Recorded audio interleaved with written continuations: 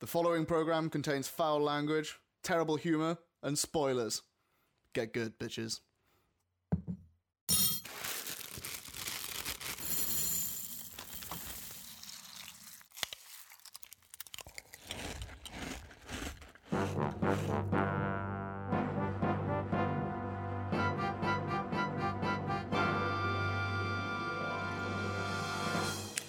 Hello and welcome to Snap, Crackle, and Pop Culture Podcast. My name is Ralph. I'm your host, and I'm joined by Josh. Hello. Awesome. So, Josh, you just came back from, well, it was last week, but you came back from Cardiff Comic-Con. How was that? Indie Comic Expo. Yeah. Super quiet. Yeah? Yeah. It was, I don't know what went wrong. I don't know how it was planned. But yeah, it was really, really quiet. Apparently, well, there was rumors going around of only like 100, 200 people like actually turned up, which is pretty abysmal. I think I sold most of the stuff I sold to other artists. It was basically just a way of artists of like networking and buying each other's stuff, which is fine. I met some really good people, but yeah, it was really, really quiet one for some reason. Yeah. Oh, man. Well, but Swansea Comic-Con was a lot more successful for you. A lot more successful than me. Yeah. Well, which is lucky. Yeah, I know. Which is speaking of Swansea Comic-Con, we got the guys that started Swansea Comic-Con. Here, Ricky, Simon, and Adam. Why don't you guys introduce yourselves? Hello, I'm Adam Wilmot. I'm Ricky Weber. And I'm Simon Kendrick. Awesome. Hey, so other than Swansea Comic-Con, what do you guys do on the side? By day, I run the Gamers Emporium. I work in civil service. Why do you sound so guilty when you say that? I also work in the civil service as well. Me and Ricky write for the Swansea Comics Collective. So yeah, we got a lot of hats that we wear. Awesome. Oh, very nice. Awesome. Yeah. First and foremost, Simon, I just want to congratulate you on your Swansea bid. Yes, award. the recent award, the Customer Excellence thing that we got a lovely rosette for. Yeah. We were quite surprised by it because we didn't realise it was even happening. So it wasn't the sort of award where you say, tell your customers, we're in for this, can you vote for us? Yeah. It was purely someone put us forward for it. That's great. And they rolled up and went, here, have a rosette. Thank you very much. Awesome. Well, that's obviously good to see that people it was will quite be willing to. flattering Yes. to sort of have it unprompted. It that's felt fine. genuine, and the staff were really pleased to get it. So. Yeah. And to be honest, every time I come here, there's always a welcoming atmosphere, and it's a good atmosphere for nerds and geeks of all kind. And it's a hub, like the Gamers Emporium is a hub for everyone. And to be honest, it seems like the only safe place really for nerds, which is great. It's a nice community space, Yeah. and the nice thing that we've got going on is that all of sort of the people who are regulars there help make it feel like a community and sort of really go out of the way to include people. So it's a good space. Oh, nice, amazing. Well, congratulations again. So just getting right off the bat. So how long have you guys been doing the con then? We started 3 years ago. So this year was the third year of the con. We started quite small in the Volcano Theatre just up the road here. They give us like a 200 capacity, and we were queued up, one in, one out all day through that. Wow. So Yeah, I think our first year we had just over 1,000 people through the door. So very quickly it became clear that we couldn't start small even if we wanted to. So the next year we had to go for the Brangwen Hall. Yeah. Yeah, I turned up for the first one. Yeah, I was queuing for about 40 minutes. I was going to go outside for a cigarette, and I think it was you, Simon, that told me if you leave, you can have to queue to get back in. I was like, okay, I'll go back inside. I remember getting very scowled by the next person in line. Okay. Yeah. Well. So then, how did you guys decide then to start a con in Swansea? Like, obviously, with what we heard from Josh, there's been a Cardiff con. There was also an anime and gaming con over there as well. With everything else fairly low. I say locally within. It came about of Ricky and I kept meeting each other at other cons that we went to with our various hats on. So Right. I take Gamers Emporium still there. Ricky would be there representing Swansea Comics Collective. Yeah. And every time we'd run into each other, we'd say, "Why isn't there one of these in Swansea?" And after about the fourth or fifth conversation, we went, "Right, well, we're going to organise one then, because if no one else is doing it, let's make it happen." I guess that's as good as any reason 2. So I guess then with starting a con and a large scale meetup in that sense, what have been the challenges other than obviously, trying to start small and then finding out that there's a huge following? Yeah, what are some of the challenges that you guys have faced? There's a mixture.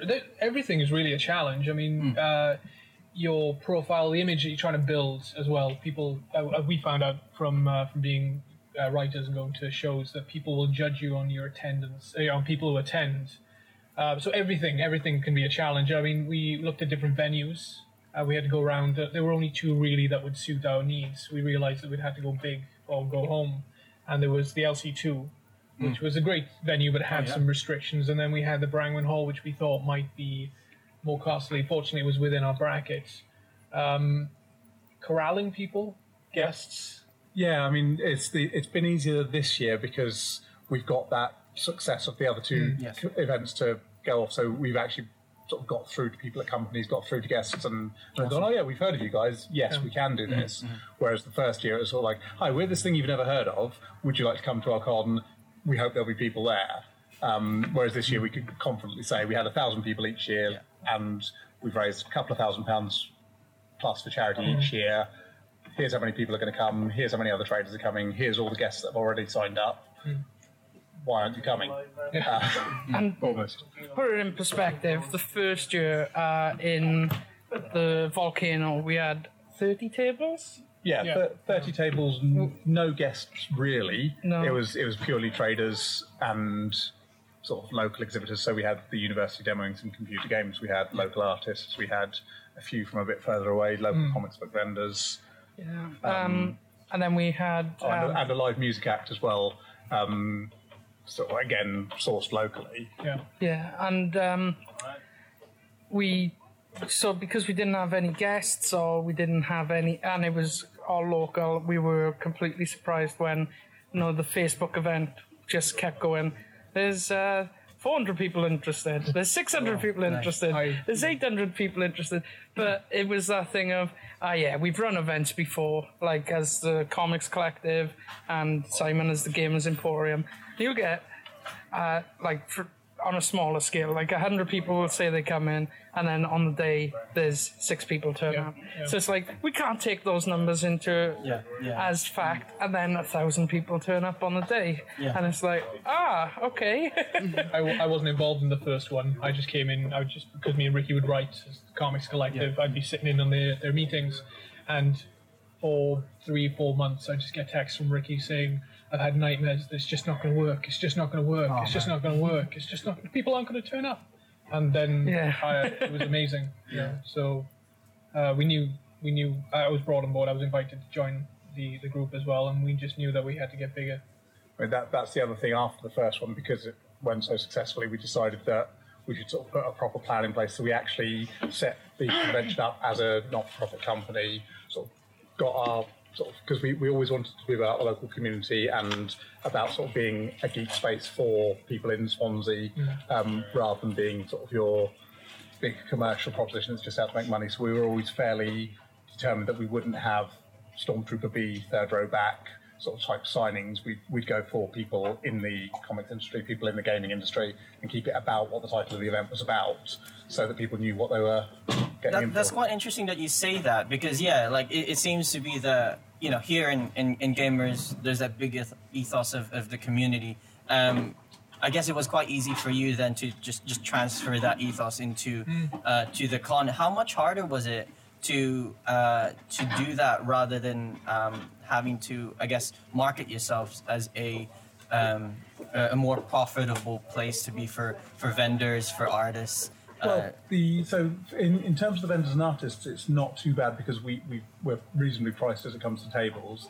I think the hardest thing for us was not taking the easy buck, because we're all doing this on a voluntary basis because it's not profit at the moment. I don't think any of us have taken any money out of the company and we've put anything we've made back in, other than sort of if we use our own petrol.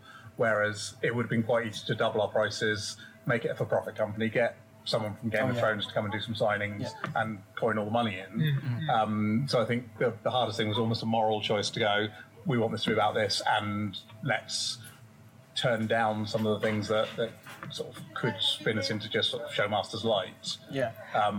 And we made it difficult for ourselves right off the bat. So, as we said, the first year we went small just to test the waters, and we committed that all the dough would go to charity. Yeah. So then we had a massive turnout, and we donated everything from the dough to charity. Wow. We ran a raffle, but that meant the following year, when we realised that we couldn't stay in that venue, it was, okay, we have no money in the coffers, because it all went on the first event, all went to charity. That how do we do this? Yeah. Yeah, especially since you guys weren't taking anything. So I mean, what we settled on was a model where half the door take goes to charity. Yeah. We try and structure it so that the vendors tend to cover the room hire, so that then any sort of our half of the door take then lets us have a budget for the following year's event. Yeah. So we sort of wangled an inter-business startup loan to sort of do the seed money for the first year. I mean, I feel like that's the more reasonable approach, isn't it? Even like any sort of a non-profit organization will at least take some tiny percentage of that for administration purposes, because otherwise they'd be working in a cardboard box.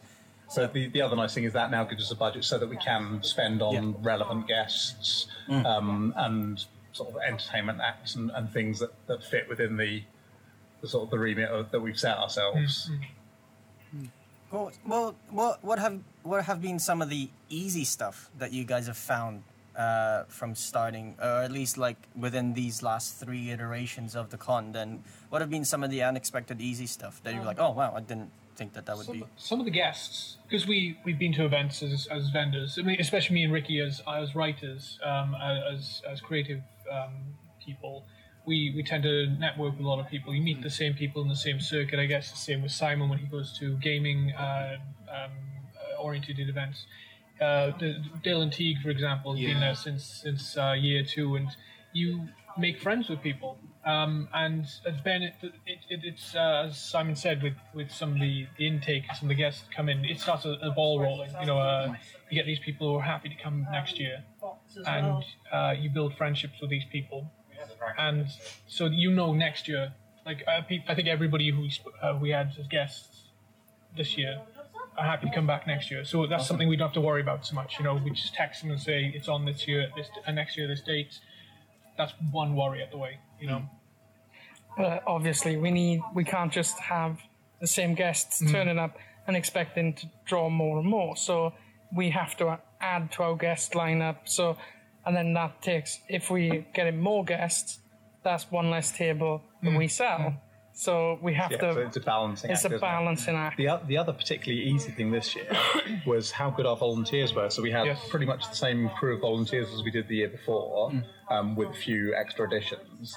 And because they knew exactly what they were doing and we knew what we were doing to brief them better, year 2, the 3 of us ran around like headless chickens all day. This year we were sort of at times twiddling our thumbs going, oh, they've got it all in hand. What do we do next? Right, okay, well, they've got that bit. So it was really nice having such a good group of volunteers there to make the thing work for us. And we've got to give them as much props as we can, because everyone always comments on them, because we have our volunteers there from the time that people are arriving, and they help people carry up the stairs. And everyone is like, oh, I've never had so much help. I've got to say thank you for the organisation. A bunch of red shirts come rushing down. They're like, where do you want this? And they're like, no, it's fine. We're like, no, we will help you. So it's a long day for the volunteers, bless them, because they're there from 7:30 in the morning and they don't get out till about 7:30 in the evening. And basically, we structure it so they get about half their day to get to see the con as well. So no one volunteers, with the exception of us, for the entire day unless they want to. And they've all got time built into the volunteering schedule to go and experience the con as well. And that's sort of the draw for them to come and do it, as well as doing good works, is that they get free entry to the con and a chance to sort of get backstage. Yeah. Some lovely young gentlemen offered me some fruit.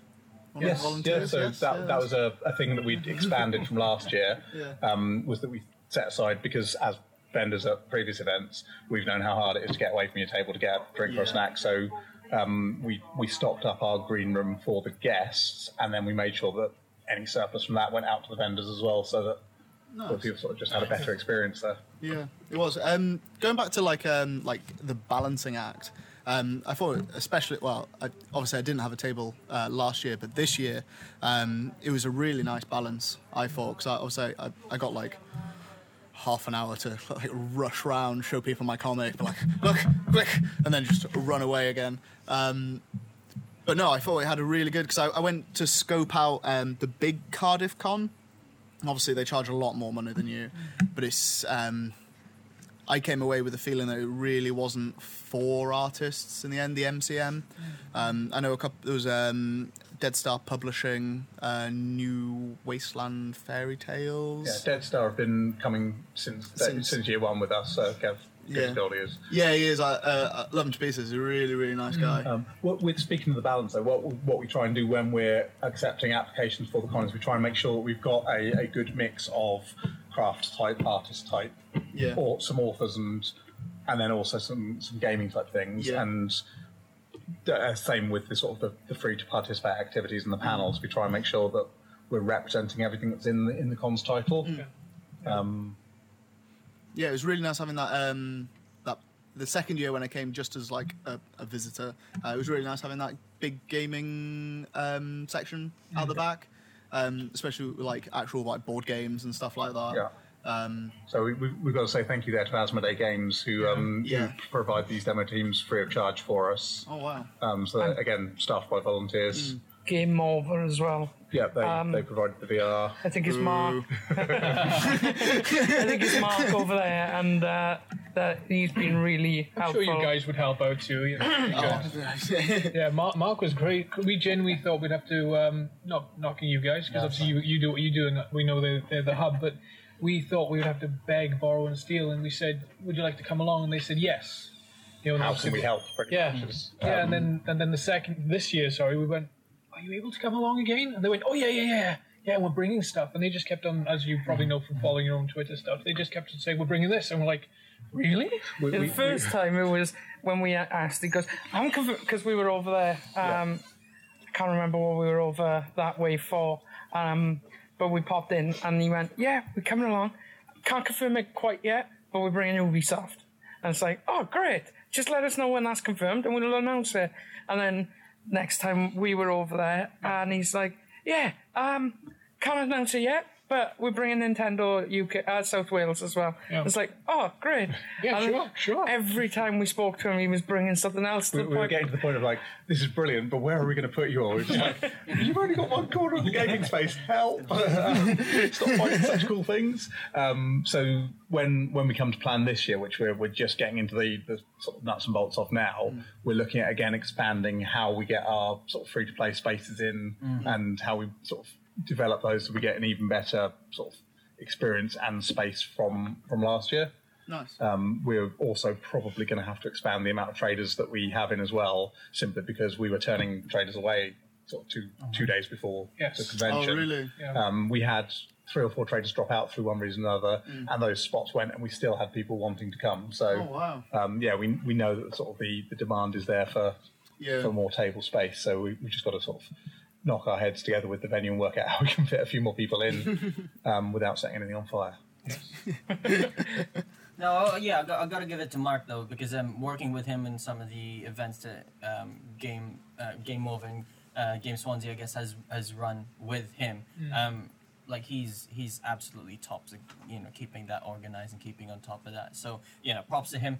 In regards to that, then I guess you guys have mentioned a few things, but what has some of the most rewarding moments in these last 3 years? Some of the best things that have come out of it. I mean, one of the nicer things was taking our donation up to Maggie's in Singleton Hospital. So Maggie's was our charity for year 1 and 2. It's a local cancer hospice. And it was sort of nice to go along, sort of meet the staff there, sort of see what our donations were helping to work with. Just trying to think what else. I had a moment in this year's con as I was coming. Did you get a tissue there? Yeah, as I was coming from the gaming area, and I cut round rather than go through the hall to get back to the front desk. I went round past the disabled lift, and there was a family going in. And as they saw me, they went, "Oh, you're one of the organisers, aren't you?" And I went, "Yeah. Is this something I can help you with?" I thought, One, I am. yeah. So I thought, "Oh, here comes a complaint." Yep. And he turned around and goes, "No, I just want to thank you. We've had such a great time. It's been all your staff have been so great, and we've had a whale of a time, and can't wait to come back next year." And then his son started telling me about like how he'd got a Bazinga bag and had his photo done, and was telling me about all the bits that he really enjoyed, to the point that they missed their lift.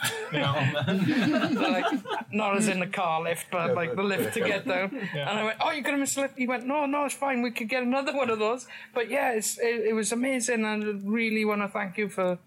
I think that is the big reward, is sort of the positive feedback that we're getting from both the customers and the vendors, that says even though we didn't know what we're doing, we're still doing it right. Yeah. So for basically complete novices, we seem to have sort of found the right balance, and it is trial and error. Yeah. I mean, this year as well, last year we've had the convention that happened in May.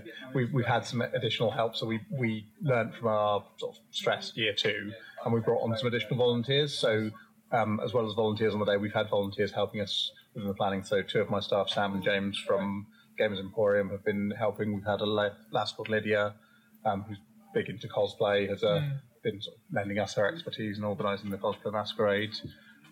Your nephew has from time to time been lending her as well. So sort of takes the load off us somewhat, and when we can give it up. Yeah, I'm not. It's not so hard for me to. Well, actually, that's not true. Sometimes it's hard for me to relinquish duties, but I think especially Simon and Ricky, they're a lot more hardworking than I. I'll be the first one to say that. But yeah, so they did. Sometimes it's hard. You have to pry it out of their cold dead hands. You know, type of deal. So yeah, no, I think it comes from a place of. We start with the going down the delegation route, and it's like, you know what? I'll just do it. Yeah, it'll be easier. As you're explaining it to someone, and by the time you've explained it, you might as well have done it yourself. Yeah. It's one of those things that as the volunteers carry on with us, they'll get more confident with it. So we'll get more confident with letting them take it all on. Like Sam's already started doing some stuff. Yeah, she's been on the invites with guests already, which is she's ahead of us, which is nice. Thanks, Sam. But yeah, so it's going to be exciting this year. We're looking forward to it. Yeah, I like. Are we allowed to do the date now? Yeah. Do you want an exclusive? Oh, wow, yes, please. That'll be good. This is before we. Yeah. I was gonna say we can do it like just after. Just let it tease it a little bit, yeah, you guys. The date for next year will be announced before the end of this podcast. Yeah. I like how we still, just by default, by make sure that it's community. I think it affects your behavior as well. Like I deal with. One thing I like doing is commenting on the Facebook pages. It's all anonymous. It's the names, our name pops up instead of our Swansea personal Comic names. and Gaming Convention. Yeah. And I like to, whenever somebody puts a comment on Facebook that you can relate, you can comment back to, within reason, I'll take it wherever I want. But it's great because there's a chap who comes, possibly listening. A chap called Stuart. And he brings his little boy. And he was walking towards the panel room when I was in there. I was monitoring the panel room, and I went, "Stuart," and he went, like he thought he'd done something wrong. I was like, "No, you're Stuart, right? Your little boy's dressed as Spider-Man." I shared your pictures, and he was like, and then his little boy's walking to Spider-Man. I was like, "You're Spider-Man." He's like, "No, I'm not." And I was like, "Yes, you are." So things like that, you actually get to see these people, and they come along, and I think as long as we keep that mindset, I think it's always going to be good. Yeah, because I was gonna say, because of that overall ethos of community building, the focus is completely off the whole like we gotta earn money, we gotta do this and do that. It is pretty much just like make sure everyone has fun and raise some money for charity and make sure we pay the bill. Yeah. And that's it. Anything else is a bonus. Yeah. I think it does cover the fact that as well as like not only does it bring in your standard nerds and geeks, but it brings in anyone else that is kind of like, oh, what's going on over here, and then they become one of us. Yeah. And they're like one of us.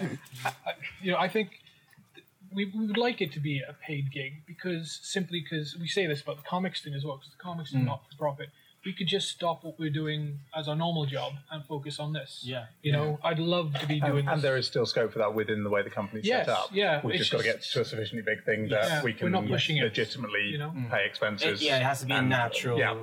Like, I mean, the thing I always like to keep in mind is UK Games Expo started as small as we were, and it's now 3 days, tens of thousands of people, and 2 halls of Birmingham NEC. So when they build the new big convention centre in Swansea, we'll be there. Yeah. Well, same with San Diego Comic Con. It started off in one room somewhere, and now it's the biggest geek event in the world. That is one of the limitations with Swansea. We're in probably the biggest venue that is central to the town centre, and I think this year we're going to literally use all of it. So where do we go from there? Do we? Have you thought about doing it over 2 days? You thought about doing an extra day? We're building up to it. Building up to it. We'd rather another semi-exclusive.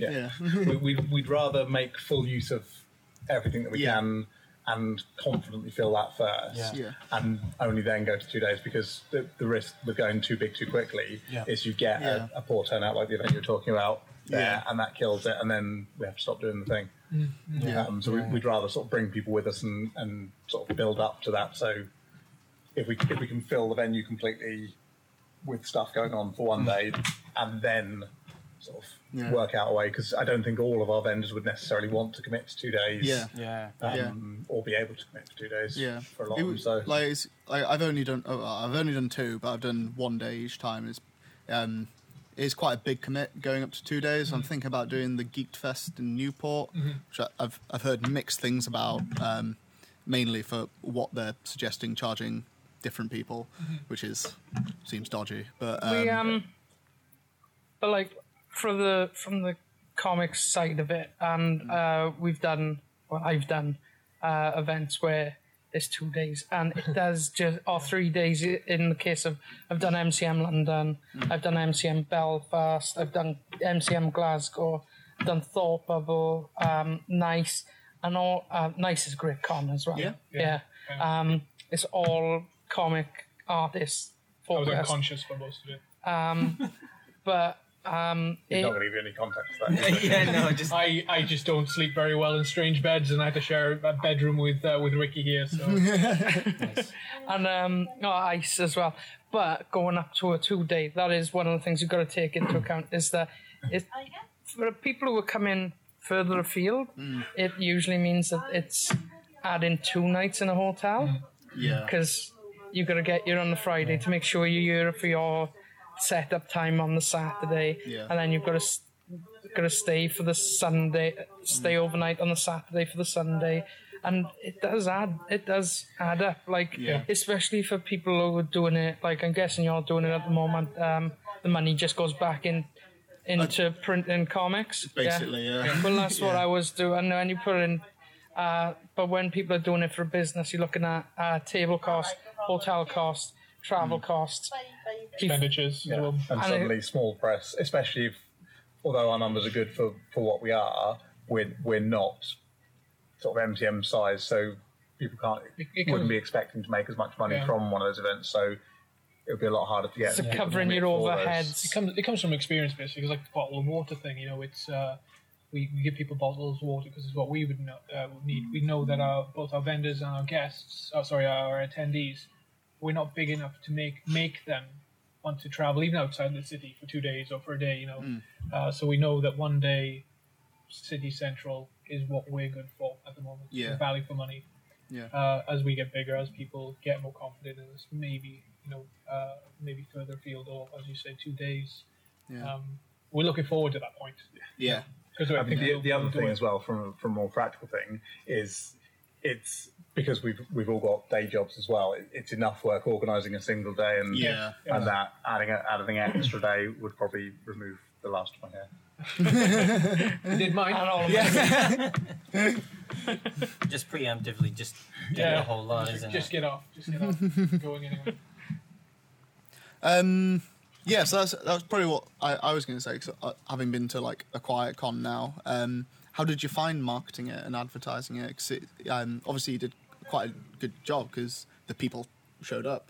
Yeah, I mean we've predominantly stuck to unpaid social media. I think we used Facebook Boost a little towards the end, but we've mostly done it through word of mouth and sort of cross promotion through our other platforms. So giving a shout out on the Gamers page, making sure that we had posters up and around town, and sort of talking to the other local businesses and things like that. So it's like Simon in the comic shop helps with pushing out posts and stuff like that.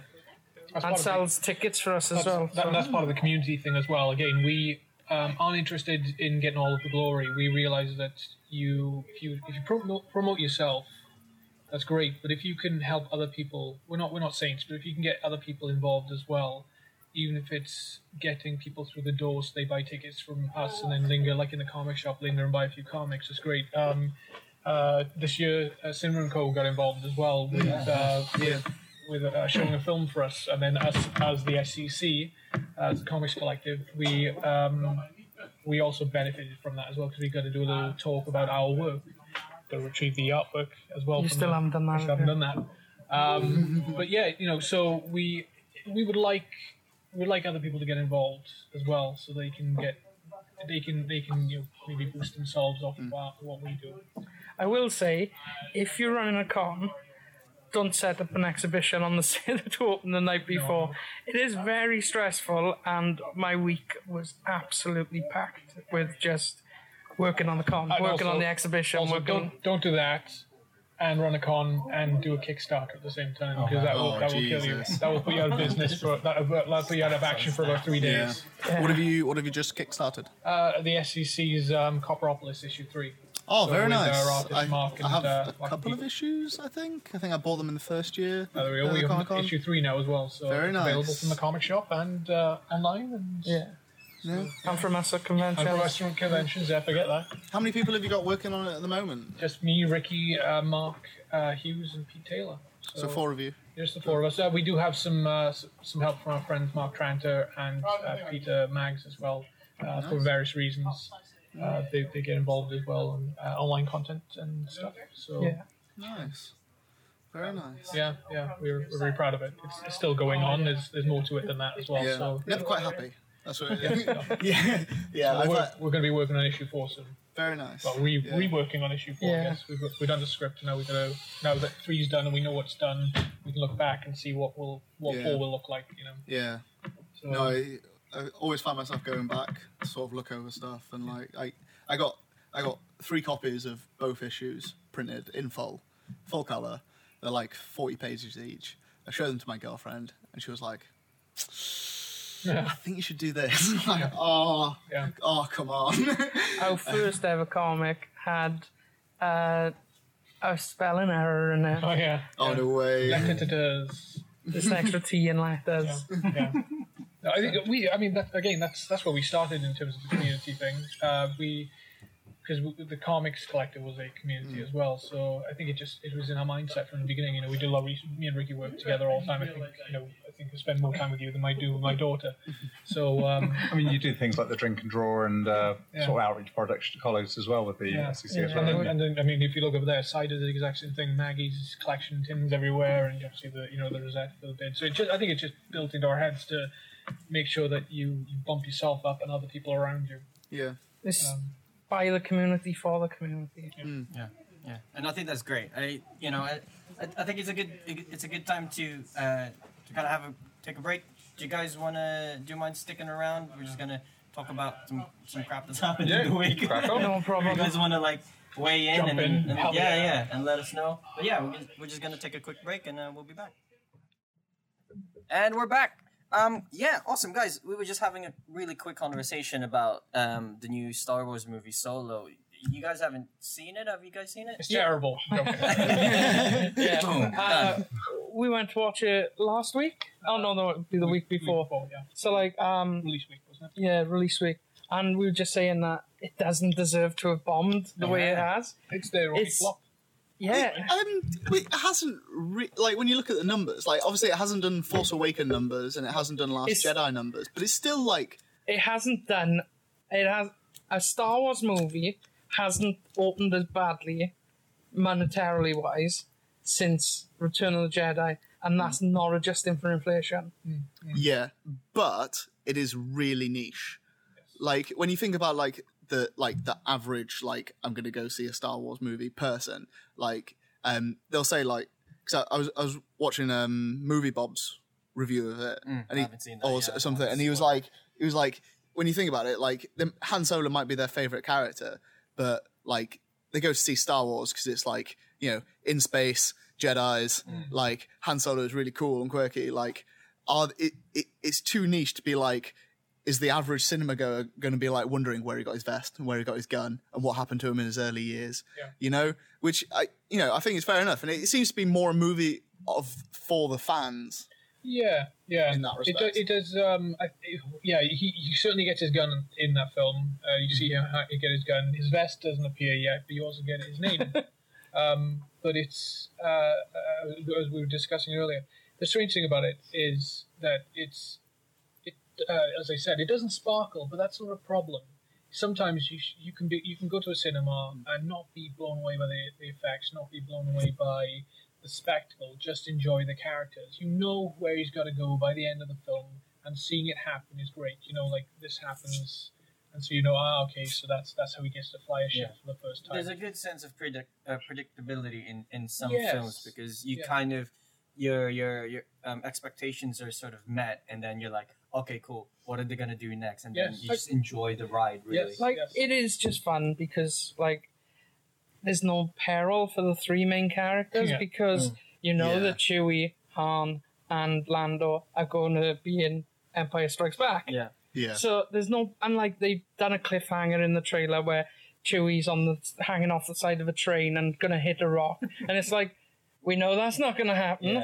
Why use that cliffhanger? Because he gets crushed by a moon. That's not canon. In the original extended universe. You got crushed by a moon. But take that away, and it's just fun. Yeah, it's just a fun movie. It's not. It was never going to be like up there with Empire Strikes Back. I think it's the opposite. Fun. I think it's the opposite of Rogue One. Rogue One had more peril because they were changing the canon. And charging the cannon. So there were characters you didn't know, and you didn't know where they were going to go with it, and so it was about reaffirming things as well. So because I was going to go, I wasn't going to say because I was just about to say, and then they all die. Or do they? Yeah, no, I'm always about 6 months late seeing any Star Wars film because my children are too small to let me go out to the cinema at any time sensibly close to release. So I just pick them up on DVD and resign myself to watch them at home. But yeah, no, like in regard to like Rogue One, I guess what you could say that it has that space opera feel to it, where there's the drama, there's the tension, and like even though you kind of you pretty much if you were accustomed to the Star Wars lore, you would know what would happen afterwards. But the fact that there was like everyone died. The drama of that then transfers over into A New Hope, because you're like, wow, that's how important the plans were. Yeah. That's how like all the risk was there. Also, and how quick did Walrus Man and Pigface get from Jeddah? Yeah, I know. I know, right? Like there was like, what's good about it as well? I'm not a big fan of New Hope. I like it. It is a big movie, but I don't hold it up as high as everyone else.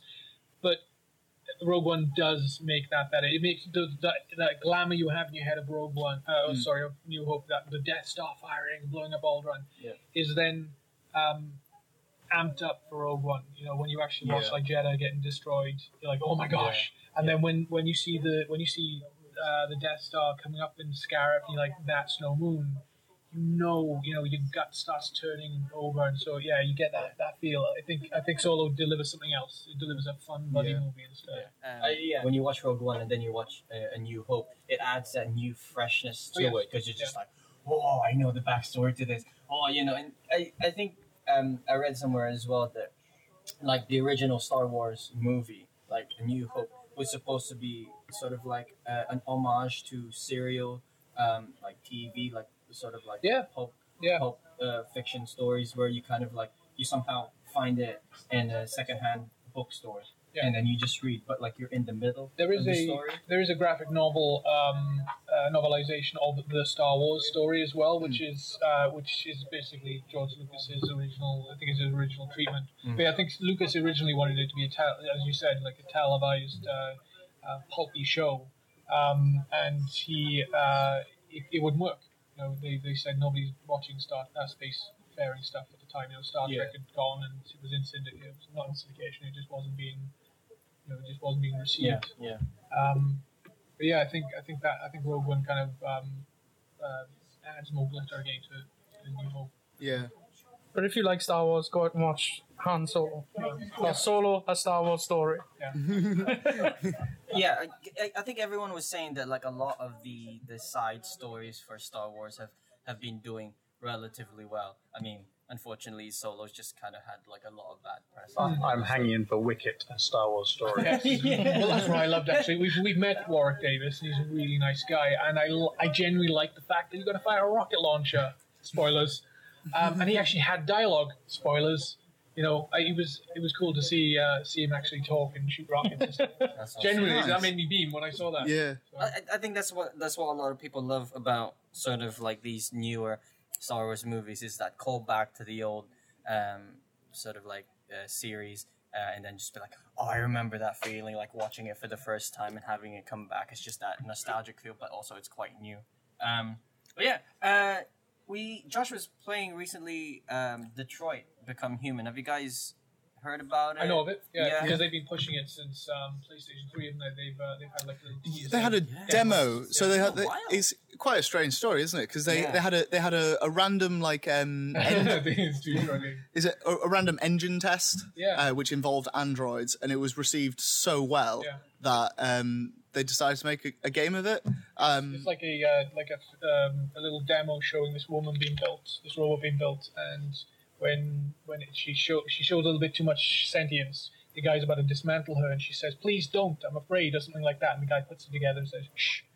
And you don't see the guy's face, and he puts her on the production line and says, "Get out of here," basically. And then in the second one, then she's wandering through, on PlayStation 4, I think she's wandering through Detroit. And now they've pushed it even further by making it an actual game. Yeah. Quick explain to you guys. Quick backstory. I really enjoyed it. It's the guys that made Heavy Rain and Beyond Two Souls, so it's a David Cage game. I can't say I really I haven't played Heavy Rain, or I haven't played all of Heavy Rain. I've played some of it. I haven't played Beyond Two Souls, but I know a lot about them. I like watching Heavy Rain being played. I hate having to cycle through your motions, get an asthma pump, and go. Oh yeah, shake the controller. Yeah. I like watching people do it because you're like, no, open the door, fight that guy, punch him. Yeah, it's certain games like that just makes it a nice sort of like spectator sport because you're just like, oh, what are you gonna do now? So, it's pretty much like a choose your adventure story, but in video game form. Yeah. And Like when we were playing Walking Dead, Telltale game. Yeah, it's almost like grab the gun!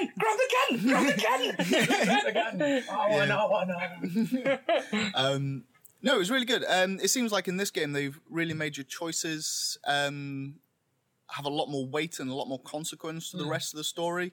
There's a lot of different endings. I don't want to spoil too much because people might not have finished it yet. But there's a lot of chances for your characters to die as well. Some of them even permanently. I think that's what some games miss. You get a reload, and you fix your mistakes, and life's not like that. So I think that's pretty cool, actually. Yeah, it is. I only restarted my game once, to be fair. There was one point where I had two options, and I picked with my heart, and it was wholeheartedly the wrong decision to make. I do that sometimes. I like Far Cry, and I love how, especially since 3, your choices are so grey. I'm going to go with this guy because he sounds noble. Oh, okay, he wants to marry a child bride. Like Far Cry 4. Slight spoiler there. And you're like, I'm not doing any of his missions anymore. I don't like him anymore. He wants to marry a child.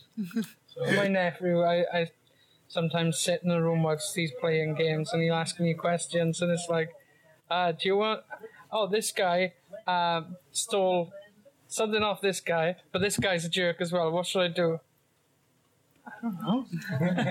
Burn them both. I tried Far Cry 4, couldn't get into it when I found you could randomly summon bears by throwing meat at people. I was just like, immersion gone, done. It gets worse as well. I thought the coolest part of Far Cry 4 would be the dream sequence, where you get to run around. But I found it boring. I was like, why do I have to do this again? you do get laced with drugs by random people, which is always interesting. You know, I found that I don't really have time to.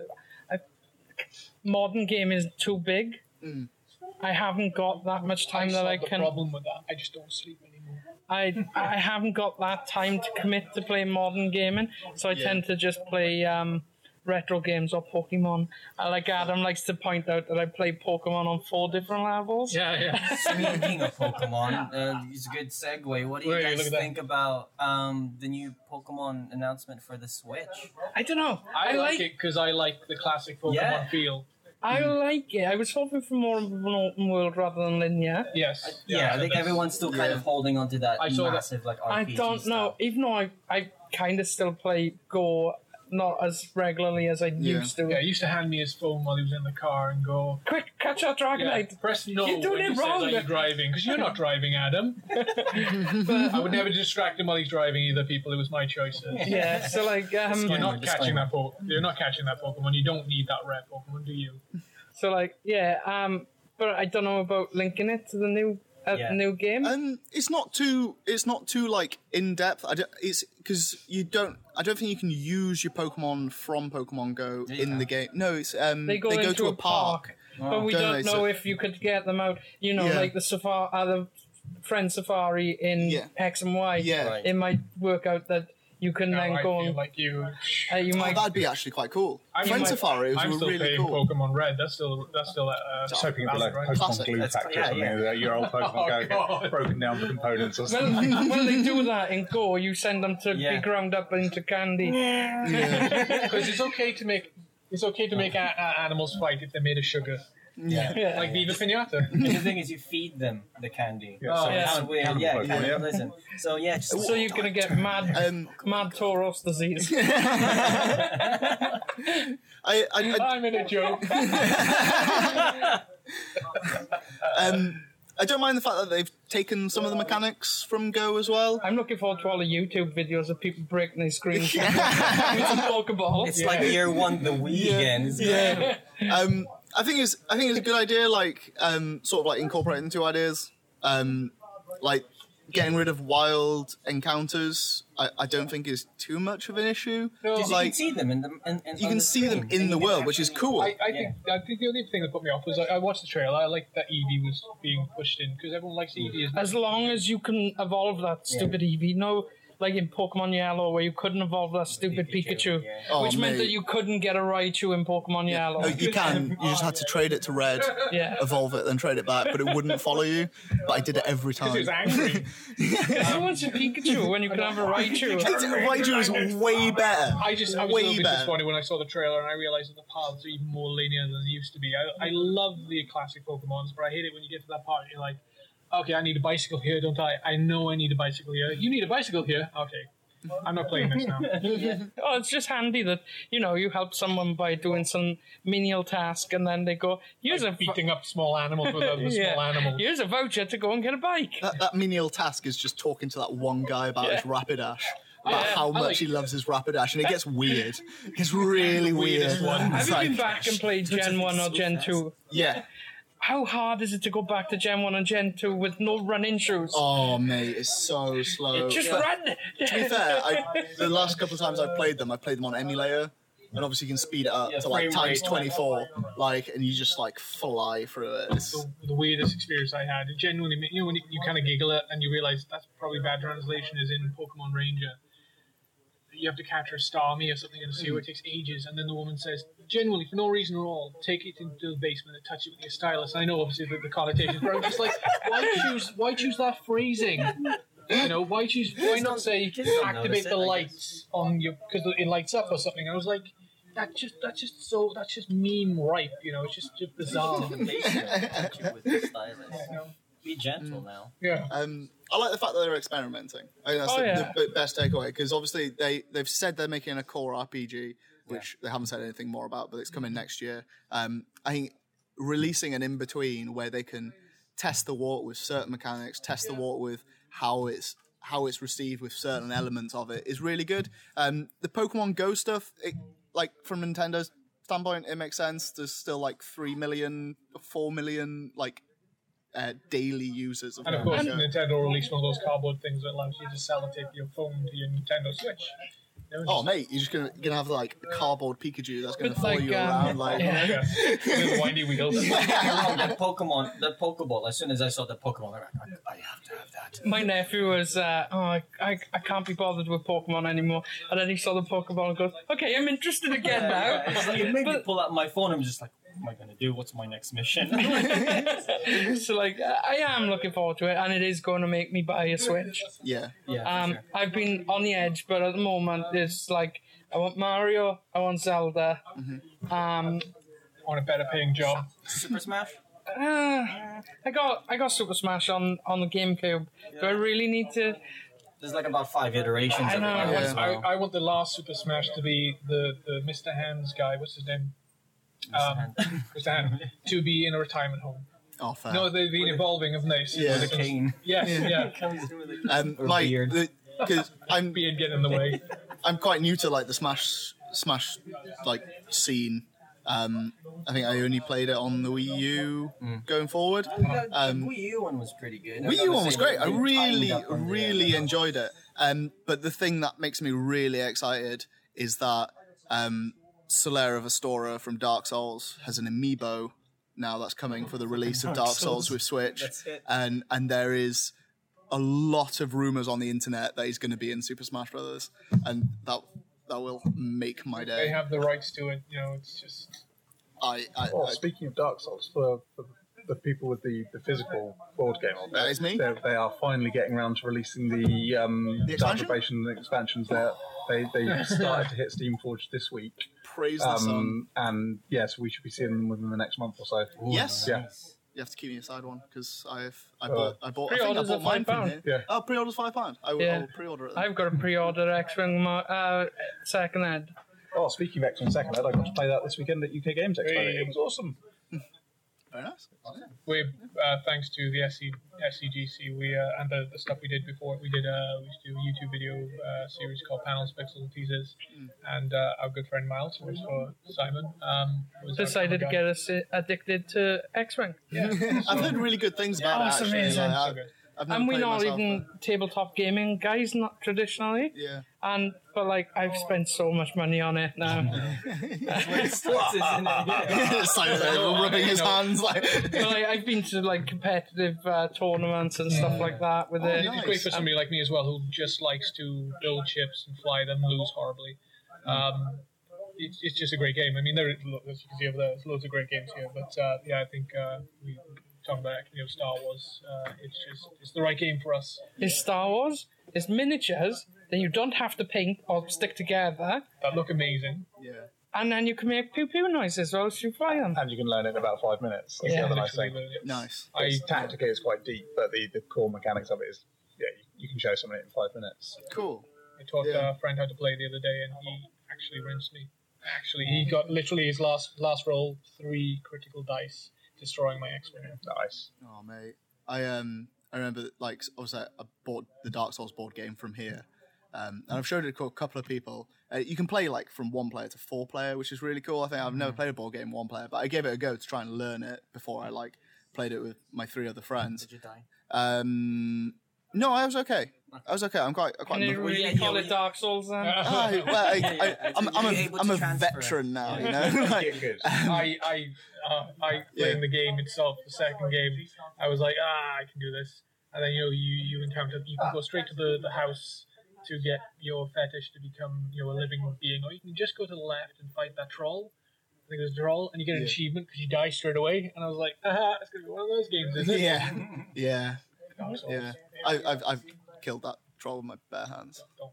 So get good. I reduced my health so much trying to fight that damn troll. It took me like 2 hours of picking away and doing like 11 damage. I don't know if you played Yeah. that. Yeah, you played Dark Souls. Oh yeah, it's hair pulling. Like I mean, I got to play Dark Souls 3 before it came out as a demo, and I had no idea what it's all about. So I thought, Really? Yeah. I'll play Bloodborne, just to kind of get myself to it. Honestly, I got to the first boss, and I'm like, that's it, I'm done. I can't do this. This is so hard. I forget the area. I was wandering around in 2. I was wandering around the area with all the knights and the castles. It's just pathways and Hides. yeah. Hyde's Tower of Flame, where there's big green knights with swords and shields. And it's easy to run around them, so you avoid them, and then try to find all the treasure first of all. So you just basically grind by collecting treasure.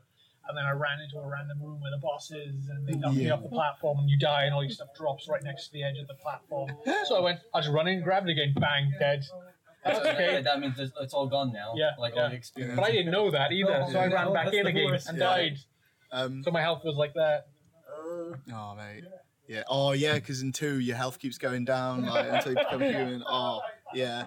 Yeah. Interesting mechanic, that one. They didn't bring it back. I'm happy that they did that. You're enjoying the board game, I guess. Oh, yeah. I've started painting my miniatures now. So, they look snazzy. It's really good fun. Cool. It takes a while. It takes a while to get going, but it's just a case of going through the rooms, and obviously you're on a timer because you've only got so many cycles of the bonfire to actually get through it and then get to the boss. And all anybody wants to do is get more souls, get more loot. My character's got this. Just we need to kill the boss. You can the Hellboy one again. Yes, we've done the Mantic Hellboy Kickstarter, so you we'll can be have a stocking store that. copy. Yeah, of course. There we go. Yeah, that looks really well. That's funded surprisingly quickly and surprisingly big. So, that's on course to be pretty big. That being said, then I guess with the discussion about tabletop and board games, what are some of your current favorite tabletop and board games? I know you guys have been really into the X-Wing stuff, but aside from that, what have been your? I've been playing a lot of the new Starfinder role-playing game by Paizo Publishing. So running that for a group of friends here in store. It's basically Pathfinder, which was Dungeons & Dragons 3rd edition, but in space. And rather than being pure space sci-fi mechanics, they've taken their fantasy trope and they've wound the timeline forward 5,000 years and gone, how does magic work in space? So it's a really good it's consistent with the story of the Pathfinder universe as well, which is quite nice. They've added a whole bunch of interesting things. But they've sort of really changed the concept. So rather than, because back in the day I played the old Buck Rogers 25th Century system, which was the AD&D mechanics in space, but it was pure space sci-fi. Whereas this is very much, they've gone, right, and how does this work if you do magic missile in a vacuum? How does this work if a dragon's flying a spaceship? So they've probably taken that sort of fancy trope and put it in space. If a dragon flying a spaceship doesn't get you interested in that, then obviously you shouldn't be playing games. What are you even doing here? Definitely. Why are you listening? That sounds like something we could try. We're quite good. We're big fans of D&D. I love a good round of D&D, but can get a bit not samey, so it's always different. But it's if you're looking for something interesting to try the Fantasy Flight Games Star Wars role playing, because they use quite an interesting dice mechanic. Yeah.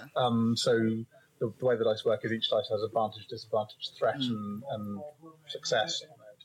So whenever you try an action, you roll a pool of dice, and symbols cancel off, so a threat will cancel off a success, advantage will cancel off a disadvantage. Oh, okay. So you're telling a story, so you don't just succeed in action, you succeed in action but with a threat, so something's...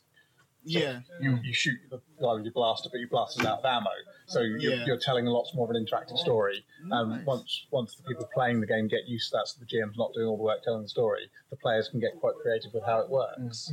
I think that's always a good thing, because so far my GM style is to tell the story, and then if it's kind of like Matt Mercer's, where if you do something really cool, I play the rule of cool. If you do something really cool, I'll allow you to do it. But with certain restrictions, I guess, within the gameplay. So I'm not restricting you just because you rolled. You're not saying no because there's not a specific rule for it. You're saying, how do we fit that to? Yes. Yeah. So what works? Let's make it happen. I play in 2 RPG campaigns. I'm not the biggest fan of RPG, but one of them is a Pathfinder game, which was run by 2 of my friends, and it happened that they launched it. And they went, "Oh, we're looking for someone to play D&D." Around the time when my nephew was getting into it, and I went, "Oh, my nephew wants to play D&D," and they went, "Yeah, he could come if you come along." And it's like, "Oh, great!" so I ended up in that. But when I go, I enjoy it. And then I kind of done the same with the Star Wars one that I play here with Titch, who's one of the minions that work here, and we're playing the Star Wars RPG, and it's interesting. It's weird, like because I'm used to Pathfinder more than the Star Wars one. It was like, why haven't I had any XP? And he's like, because it only said 20 XP, and it was like, we've been playing this campaign for weeks, and I've got 20 XP. Why? Like, why? Because I'm thinking in... Oh, by the way, like 20 XP is a goblin. Yeah, 20 XP is a fair amount in Star Wars. Yeah, 20 XP in Star Wars, you could buy stuff. You could buy, like, what would be feats in Pathfinder, or stat upgrades and stuff like that. Yeah. So, like, 20 XP is there. And it was like, why? How many XP did everyone else get then? Because I did miss a couple of sessions when we were running up to the con, and it was like, do you just not give me XP when I were... You're just sitting around within the story, you just sat there while everyone's gone and and so, like, it was interesting that, 20 XP is a lot in Star Wars. And it was like, all right, and then you work it out. Yeah. I've left you with Smash Up. No. Well, actually, I long before I even started playing video games. Actually, I was gaming, but I gamed from the recluse's point of view. I used to play, and still do, Ian Livingstone and Steve Jackson's Fighting Fantasy game books. Oh, nice! They were Ian Livingstone was at UK Games Expo this weekend. Nice. They should give me some books. I actually go to the library. Sometimes sells some stock off. Yeah. And I always go there nosing through, and I ever find like their old Final Fantasy game books. I buy them for like 50 pence. I haven't got many because they don't kick around very often. But I used to pay a visit to my library in my primary school's library, and I used to just take out the books all the time, and I play them, you know, and so die horrendously. You know. Of course, as you would. You think you're making the right choices, and you're like, oh yeah, this is really good, and then you flick a couple. I got of pages. Starship Traveller reprint of it. I think it was like 2015 reprint or something. I swear there's a point where you can't go anywhere but to death. You're wandering around the ship for some reason. Something happens and you go left or go right. One of those that does have a misprint loop in it where they've printed the wrong page number and you do loop down into a death point. I don't know whether it's that one. And there's a point, so you go left and then you go fall out of the spaceship, you press a button, you release yourself into space and you die. As the captain, you've just killed yourself in your own ship. And then I think if you go right, and you blast yourself into space. So it's probably that. I used to play those type of things, but we learned to play Carcassonne, which if you've not played, you should play. It's just brilliant. Even for people like me who aren't really that. It's one of what they call gateway games. So it's nice and easy to teach, but it's once you get into it, a good introduction to modern board gaming, tile laying, sort of map completion game. And then the opposite is Ricky has a copy of Dead of Winter, which is the most infuriating game ever, probably. Great. It's Dark Souls on a board. So it's a semi-cooperative zombie horror survival game where some of you might be traitors with a selfish agenda, but generally as a whole you're trying to win as a group, but you don't know if there's a traitor or who the traitor is. And every time you travel to a point in the map, in one of the external areas, you've got to roll frostbite or zombie bites. So, like, always get frostbite. You gotta love that. So, like, if it was us playing it right now, you'd put in 10 player cards, 2 of which would be traitor. So it could be that none of us draw out a traitor card. Yeah. But you get to vote who you think might be a traitor as well, and you could screw that guy. You could send them out into the wilderness, and it is so much. It's like you've got a waste management aspect in there. If you leave, we house rules the frostbite when we play it because it's like always roll frostbite, so everyone dies of frostbite. So we just it's only one. It's only one frostbite. It's a very short game. It's a 1 in 6 chance. You guys are just unlucky. Oh yes, we are. Oh yes, we are. I think every those dice. What are you doing? We played one of the expansions, I think, here, and I think the first. I was like a teacher, so I went to the school thinking I'd have perks for that. Rolled and died. And I was like, and there was a zombie in the school, and so the next person that came along had to kill me. By your own student. And it's a good laugh, especially when you're trying to work out if someone's a traitor. It's like, hang on, why didn't you get rid of that rubbish that we need to get rid of? And it's because. Yeah, we still need the fuel as well. You've got to weigh up these options, but other people are interpreting how you've weighed up these options, and it's just a great fun. But like, I'm trying to think what. Smash Up. Smash Up as well. Smash Up is great. Simple castle tower destruction game to build up the points, but you have a mashup of different cards like aliens and robots. They're your cards. Yeah. Wizards and ninjas. Yes. So each group of cards has a faction. So you have your wizards deck, your gnomes deck. At the start of the game, everyone just shuffles 2 decks together to build their faction deck for the game. So you might end up with pirate dinosaurs or pirate wizards or pirate ninjas. Yeah. Ninja dinosaurs. Yeah. Oh, mate. Every tower, every town area has a limit. You've got to move you've got to put your characters down to add a score to this thing, and when you reach the score, the person has the most of their cards there wins the first amount of points. The person that has the second amount gets the second level. And robots are really annoying because they just keep duplicating. It's really cool. I mean, it's quite nice at the moment in terms of board games because there's so much out there. Yeah. Yeah. Yes. It's hard to tell which ones like you think will be a good match for you. Yeah. And that's another great I like thing Munchkin as well. That's another great thing about the Gamers Emporium is it's that you can come here, pay your $2.50 or flash your card if you got your year's pass, and you can look at all of that wall and like I did the other day, knock a bunch off. Sorry, Simon. Oh, you've got the Fallout game. Oh yeah. So we've just upgraded our store library. Actually, one of our main suppliers just had a sort of build your store library deal. So we just picked up about another £200-300 worth of board games just to add into the library to sort of get some more up-to-date titles in there because some of the store library was my own personal collection before I opened the store. Some of it is sort of bits that we've added over the years, but things like Fallout and the big code names, Space Base and things like that. We've had some sort of newer games come in as well recently. So yeah, it's good expansions. Oh, Bloodborne as well. Yeah. Oh yeah. Oh man. Oh, mate, I'm gonna have to bring a party. Aye, yeah, I'm gonna have to come.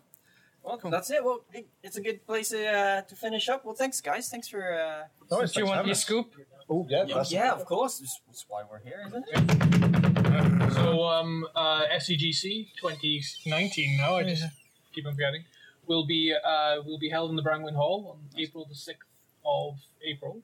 Let's say Saturday, April the 6th. We moved a whole month early simply because we thought we could book out a game, but unfortunately somebody jumped in. A completely unrelated event. Some business conference or something had taken our slot before we got a chance to book it. Yeah. So rather than risk clashing with MCM, we've gone earlier rather than trying to go for our old slot at the end of May. Well, there you go. Just write it down on your diaries. Put it on your Google calendars and make sure you book it. Avoid family weddings and funerals. Exactly. Yes. Tell them to not die yet. Well, thanks, guys. Yeah. If there's anything else that you guys want to plug, go for it. I'm done. The others have been plugging my shop for me or podcast. Yeah, exactly. Go to SEC's Third Comic, Copperopolis issue 3 is on sale. You can check it out on our website, secassemble.co.uk. Or from the comic shop in Swansea. Yep. Nice. Issues 1 and 2 are available there as well. Yes, they are actually. And the SCGC stuff then, we've got scgc.org.uk as a website. You can check us out on Facebook, Swansea Comic and Gaming Convention. Twitter and Instagram at SCGC2018. I didn't do that because I genuinely thought I was going so well. I normally fumble those things so badly. I thought, why risk it? I've got a list. So there we go. Well, yeah, thank you. Well, it's our turn now. You can contact us on Facebook, Twitter, and Instagram. On Facebook, you can find us by searching Snap, Crackle, and Pop Culture Podcast. On Twitter, it's SCAPC_podcast. On Instagram, it's SCAPC podcast. There's no underscore. On email, you can email us. Nobody really emails us, but you can. scapc.podcast@gmail.com. You can listen to us on Stitcher. You can listen to us on iTunes or on Pinecast. We've also got a tip jar if you want to support the podcast. Get us some good equipment because I've just got like more two than mics. One microphone. Yeah, we've got like 2 mics. I've got like a Rode camera mic that we've got going in. It's very, very slapdash, but it works. They're consummate. Yeah. I think the reason why you can't someone can't email you is because you're going to laugh in there somewhere. I don't know how you spell a laugh. There we go. AJ. There we are. Thanks you guys. Thanks for having us. We'll see you next time. Thank you for having us. Bye.